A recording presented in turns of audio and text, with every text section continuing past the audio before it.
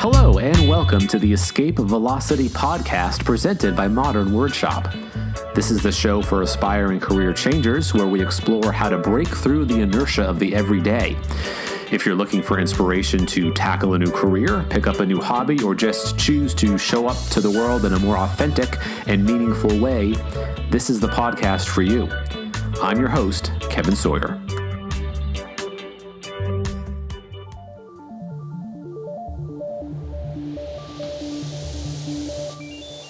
Going to acupuncture school was actually when I really realized that I do things kind of not backwards, but I have the goal in mind. I don't really need to know the middle steps. I just need to know the goal.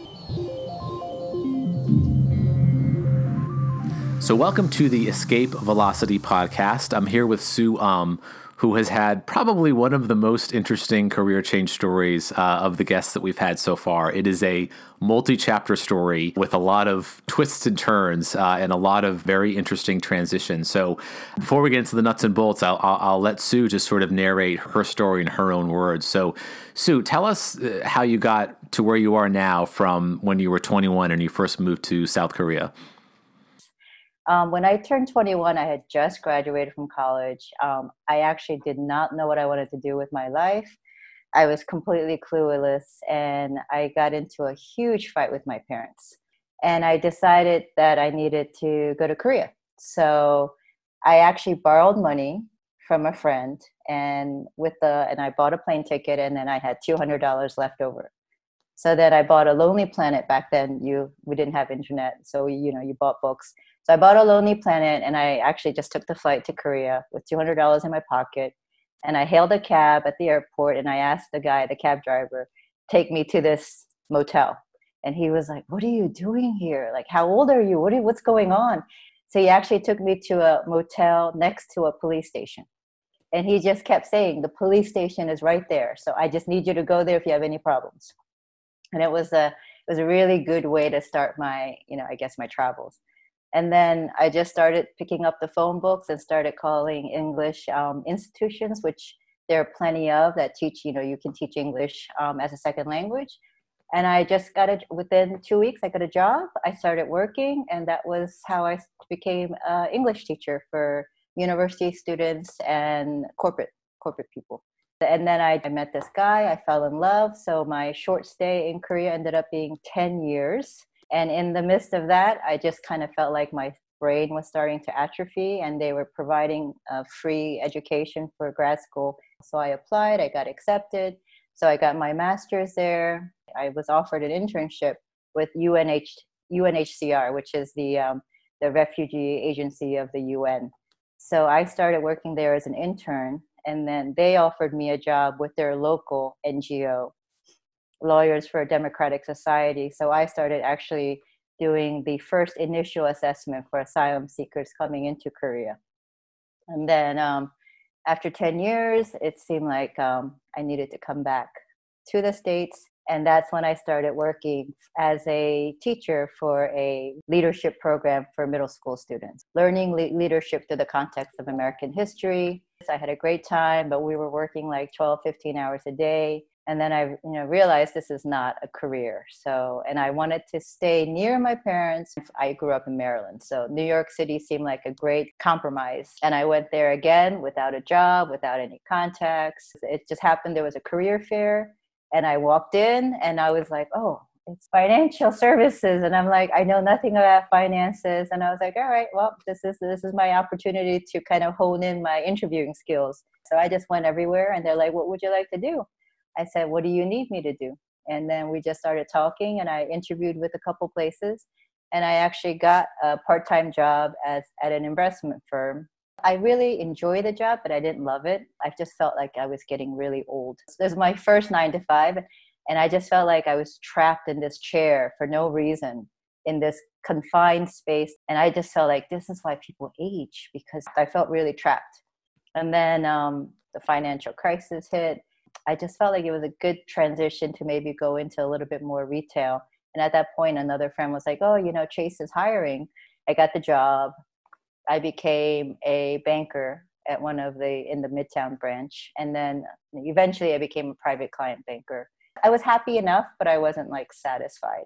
And then I had a huge emotional and personal change shift in my life. Actually, I bought a plane ticket to Korea. So I just bought this ticket, and then I told my work. I went to Korea, and then I went to Thailand to do this kind of detox retreat to kind of figure out what it is that I wanted to do with my life, what was going on with me. It was a lovely 16 days, and then went to Laos, and then I went to Australia, and I did a nice 3-month road trip meeting friends and family. And then I came back, and again, I had no job. I knew I was going to apply to acupuncture school. So I knew that. But then I was just having lunch with one of my clients. She's like, oh, we need somebody in the development team of our organization, which was the Urgent Action Fund for Women's Human Rights.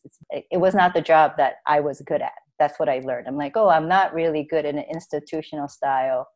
I'm better one-on-one. I was already going to school. And then so I actually just slowly transitioned into a full-time student. And in December of last year, I graduated. And then in March of this year, I became licensed right in the midst of the pandemic. And now I am a licensed acupuncturist. So sorry, I think that was more than 5 minutes.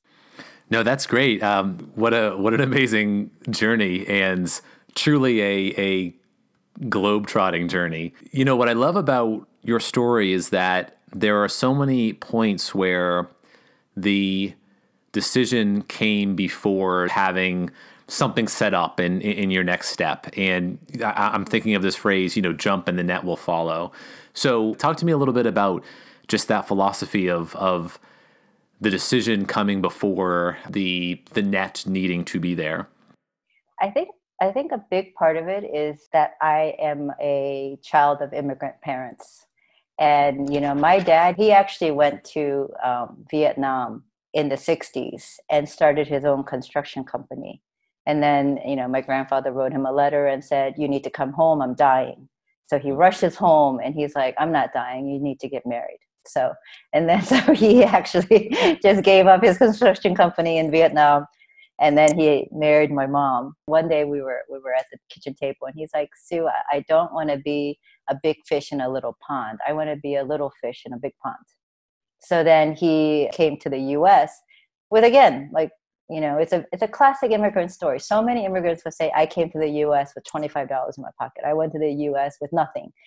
And he paved the road with that immigrant kind of resourcefulness.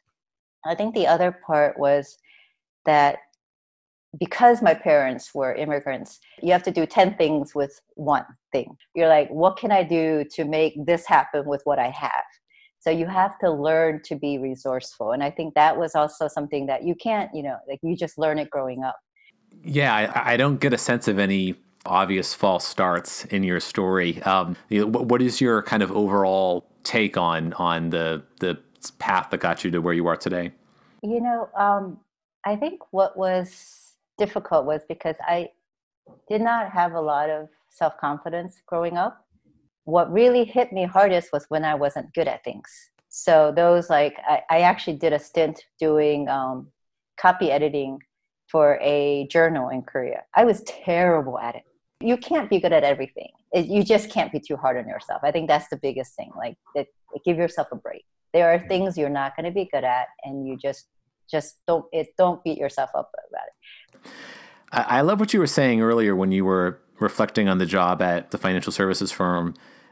This is why people age. What are some of the other things that might be red flags for listeners of this podcast or just people in general to be conscious of, where even if the job is comfortable or you can bank on it or whatnot, what are some other red flags that we should be looking out for to know that this should not be the long-term play, and that maybe it's time to start looking for something that's a little bit more fulfilling or a little bit more life-giving instead of life-draining?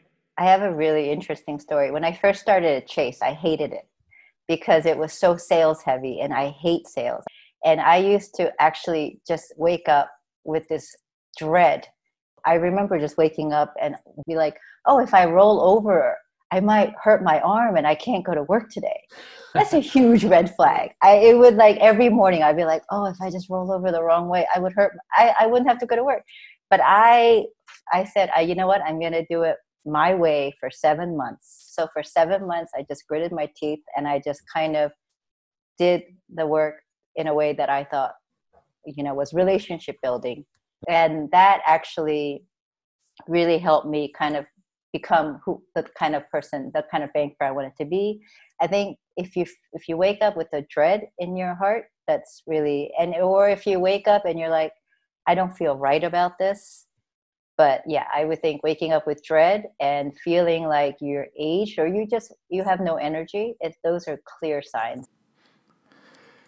When you were speaking about teaching leadership to middle schoolers, you mentioned having the insight that this was not a career. Talk to me about what drove you to that realization and what about the experience of that job led you to believe that it was not the long-term plan for you? Well, it wasn't like I was teaching at a school. This was where kids are being shipped to DC and they were experiencing like being in the the nation's capital, going to the museums. We were on from like I think 7 a.m. to 10 p.m. when we were making sure that they were safe in their beds. It's just exhausting. There was no routine. Like I'm living in a hotel, which is nice because I never had to clean I never had to do any cleaning or laundry for like a year. It was that part is very nice. But it just felt kind of transient. You said something else really interesting. I think it was in reference to when you were working at Chase. You made the distinction between being happy and being satisfied. Talk to me about how those two experiences differ and how someone doing the work of self-reflecting can understand how to distinguish between those emotions. Oh, that's a very difficult. I guess it's very easy. I tend to be very positive for the most part. I think it's very easy to be satisfied, and I think for the most part, I can do anything and I'll be satisfied. So, but I wanted to do something that actually was going to be a part of me. I wanted my job to be a reflection of who I was and not a separate entity of who I was. So I think that maybe is where the happiness comes in. Mm-hmm. What's your outlook about the opportunity space for people who are perhaps considering or have been considering for a while a career change in the midst of the pandemic? And so obviously crushing unemployment, but if there is any silver lining, perhaps it's a moment to get jolted out of your complacency and maybe do that work to kind of separate, satisfaction from happiness. So, what's your personal take on how the job market and how people's priorities may or may not shift as we hopefully sort of climb to the better end of this pandemic? I think the pandemic for many Americans who are, not the Americans who are suffering financially and who are sick and, but because that is tough. But in the way that it gives us downtime to actually, I felt like I went into retirement for a few months, and it was just refreshing because you kind of needed to know what it is. Like it just gave you space to sleep. It gave you space to not do so much. It gave you space to kind of reflect. And I think a lot of people, and what's really important, I have a friend who had a room for her own shoes. Like she had a separate room for her shoes.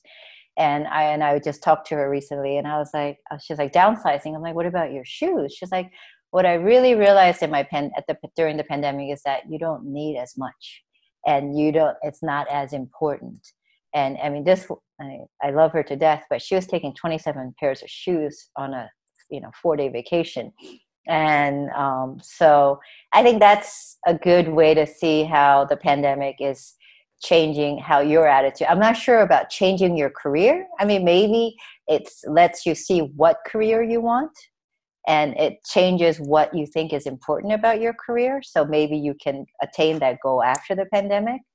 Because right now, I'm not sure how many new jobs or new opportunities, but I think, again, it's an internal reflection time. So it's a time to see, are you happy in your career? What is it that you want? What is it that you're going to be, okay working with, or what are the guidelines that work for you? Because everyone's so different. Some people, and there's nothing wrong with wanting things. Let's say I want to make money for 10 years because I want a nice nest egg. Nothing wrong with that. So just be honest with yourself about the goals that you want, and maybe this is the time to reflect on how, like kind of thinking about that and clarifying that. Speaking of those sort of periods of self-reflection, I hear in your story these cycles of pauses. What's your take on the timing of these sort of periodic rests, or maybe rest is the wrong word, but taking time to explore and to do the self-reflection work? What's your take on how those sit within the other milestones in your various careers? I see how smart and how goal-oriented the young people are today. And I think it's so admirable. And I'm like, well, you can do my job 40 times over and better, and probably in half the time. But what I think is kind of sad is that they have to have a reason for something. Like maybe you need to go to Spain, because you want to, get better in Spanish, or you want to have a resume, but I feel like for my generation, my friends in particular, we just did things because it was like, oh, I've always wanted to go there, or, oh, that place, like I just want to just go and sit at a cafe or travel and sit in one neighborhood for a week and see what's going on and meet the people.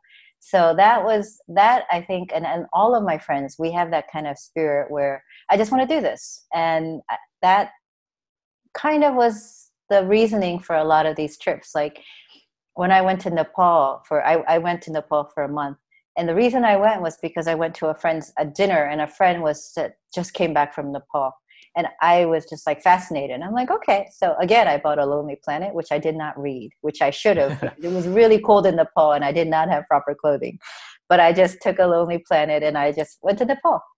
And that was it. And I spent a month in Nepal, and I like it was amazing. But that seems to be more in line with how, my friends and I did things, instead of having a reason. I mean, the retreats and those obviously are different, right? Because you just need to have a recharge. So sort of zooming to present day. So you've graduated from acupuncture school. What does the near term look like for you? Are you interning at an acupuncture practice currently? I am actually working at a place called 16th Street Acupuncture for 2-3 days a week. And I actually interned there when I was in school. So she also graduated from the school that I went to. And I asked if she needed an intern. I knew somebody else who knew her. So I interned there for a year. And I was supposed to work with them full-time starting in March. But then when the pandemic hit, she had to downsize. So I lost a job that I never had. So it was like, but then, things are picking up. So I'm starting to work there part-time. I'm also starting to work at a place called Om Center, which is their very nice balance of each other. And then I intern with a practitioner who's been, in this field for 30 years. So it's a nice balance. You had mentioned finding roots earlier. And so I'm curious, having lived in several places, having traveled to several countries and experienced a few different industries, what do you carry with you? Like, what does it mean to you to be rooted? Maybe not physically, geographically per se, but just like, how do you stay grounded and centered? I feel like wherever you go, I just want to build my community. And We grew up in a small town working class community, and I feel like that's my roots. My parents were extremely proud of being Korean, and when we first moved to the States, they would not let us speak English in the house. I mean, that they wouldn't actually, when we first came, they wouldn't let us speak Korean because they wanted us to assimilate. And then within a year, our English was so good that they were like, oh, they're going to lose their Korean. So like, they were like, you're not allowed to speak English in the house, but the damage had already been done. So I think that my parents' influence is also very strong. What does it mean to be Korean, or to have that Korean influence? What are some of the things that your parents wanted you to retain when you immigrated to the States? You know, my dad loves to say that I've done nothing that he's ever wanted me to do. You know, I think my dad wanted my life he wanted me to be a lawyer.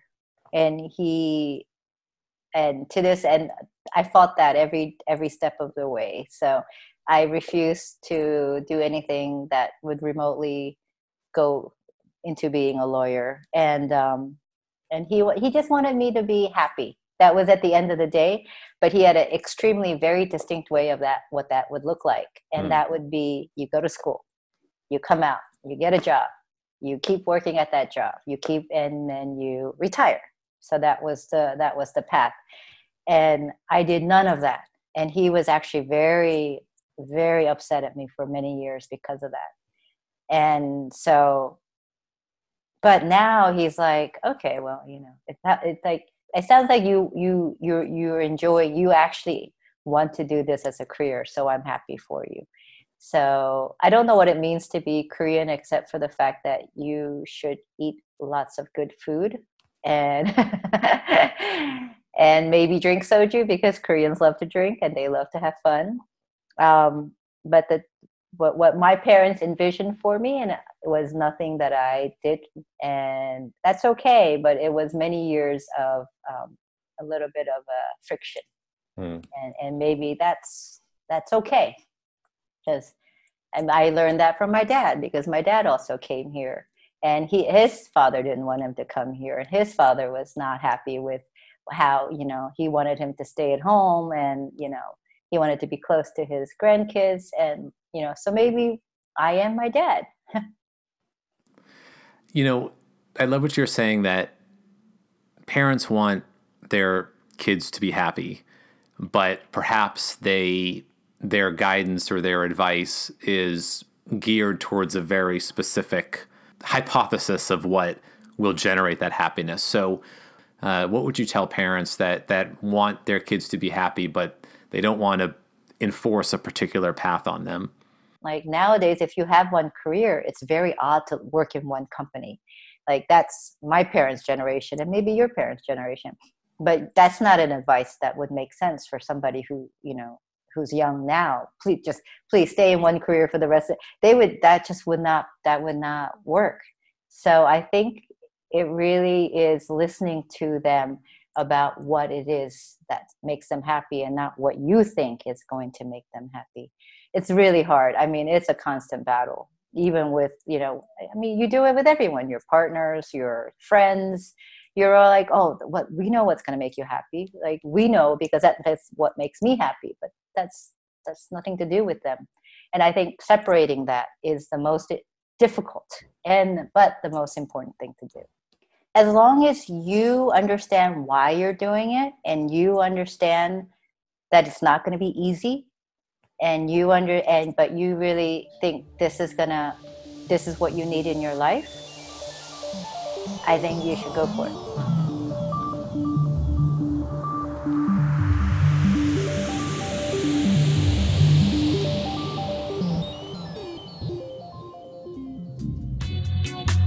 Thanks for listening. Escape of Velocity is hosted and produced by me, Kevin Sawyer, and presented by Modern Word Shop. Modern Word Shop helps startups and entrepreneurs make their words work harder through a full range of writing and editing services. www.modernwordshop.com. And yes, that's word shop with a D. I hope you're feeling more inspired to break through the inertia of the everyday. If you enjoyed this podcast, please consider sharing it with a friend. Until next time, aim high and don't let gravity stop you.